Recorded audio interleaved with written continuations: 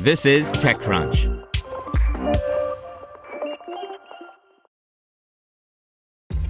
This episode is brought to you by ShipStation. You know, some things take a lot of work, like sending little robots to far-off distant planets. And just as that's challenging, so too is running a successful e-commerce business, especially when there's so much to do. So I want to introduce you all to ShipStation. Now, I love using ShipStation because of its easy-to-use dashboard, which makes managing orders and printing labels a breeze and super smooth. Oh, and the customer service is just out of this world. It's exactly what you need to help grow your business. Sign up for your free 60-day trial at shipstation.com/technews. That's shipstation.com/technews.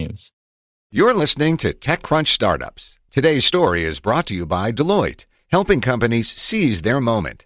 Deloitte's IPO execution services help companies prepare for their IPO.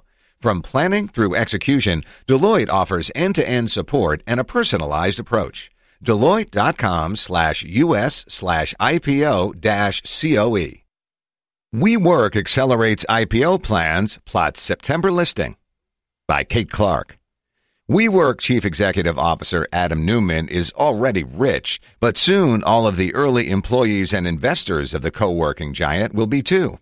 The business, now known as the We Company, has accelerated its plans to go public, according to a new report from the Wall Street Journal. WeWork is expected to unveil its S-1 filing next month ahead of a September initial public offering.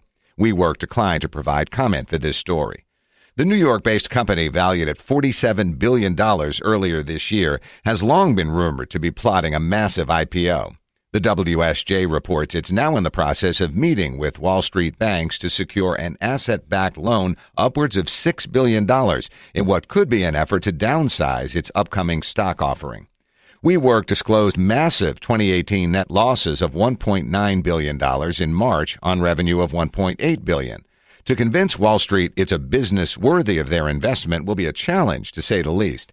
Seeking capital elsewhere ahead of the IPO manages expectations and ensures WeWork ultimately has the cash it needs to continue its global expansion. Here's a look at WeWork's expanding revenues and losses. WeWork's 2017 revenue, $886 million. 2017 net loss, $933 million. 2018 revenue, $1.82 billion. Up 105.4%, 2018 net loss, $1.9 billion, up 103.6%. WeWork's raised a total of $8.4 billion in a combination of debt and equity funding since it was founded in 2011.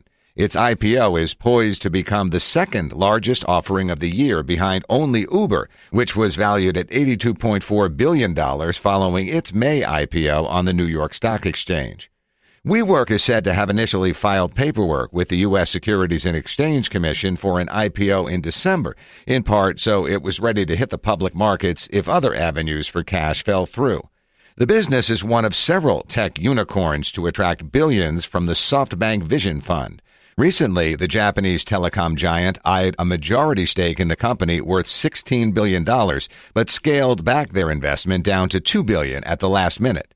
WeWork, despite the mounting losses, is growing fast. The company established a 90% occupancy rate in 2018 as membership totals rose 116% to 401,000.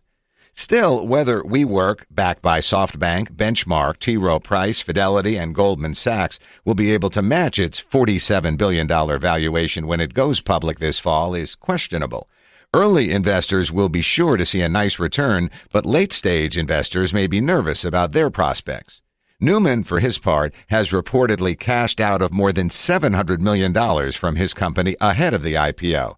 The size and timing of the payouts, made through a mix of stock sales and loans secured by his equity in the company, is unusual, considering that founders typically wait until after a company holds its public offering to liquidate their holdings.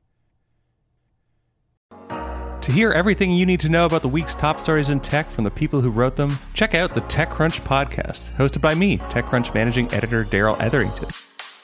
Each week we go in-depth on 2 or 3 of the week's top stories from in and around the startup ecosystem. and I'll be joined by the TechCrunch experts who covered them. They tell us why the news is so important and what they think matters most to you, our listeners, whether you're just interested in tech or that's where you make your living. New episodes drop every Saturday morning, so be sure to subscribe to the TechCrunch podcast wherever you listen to podcasts.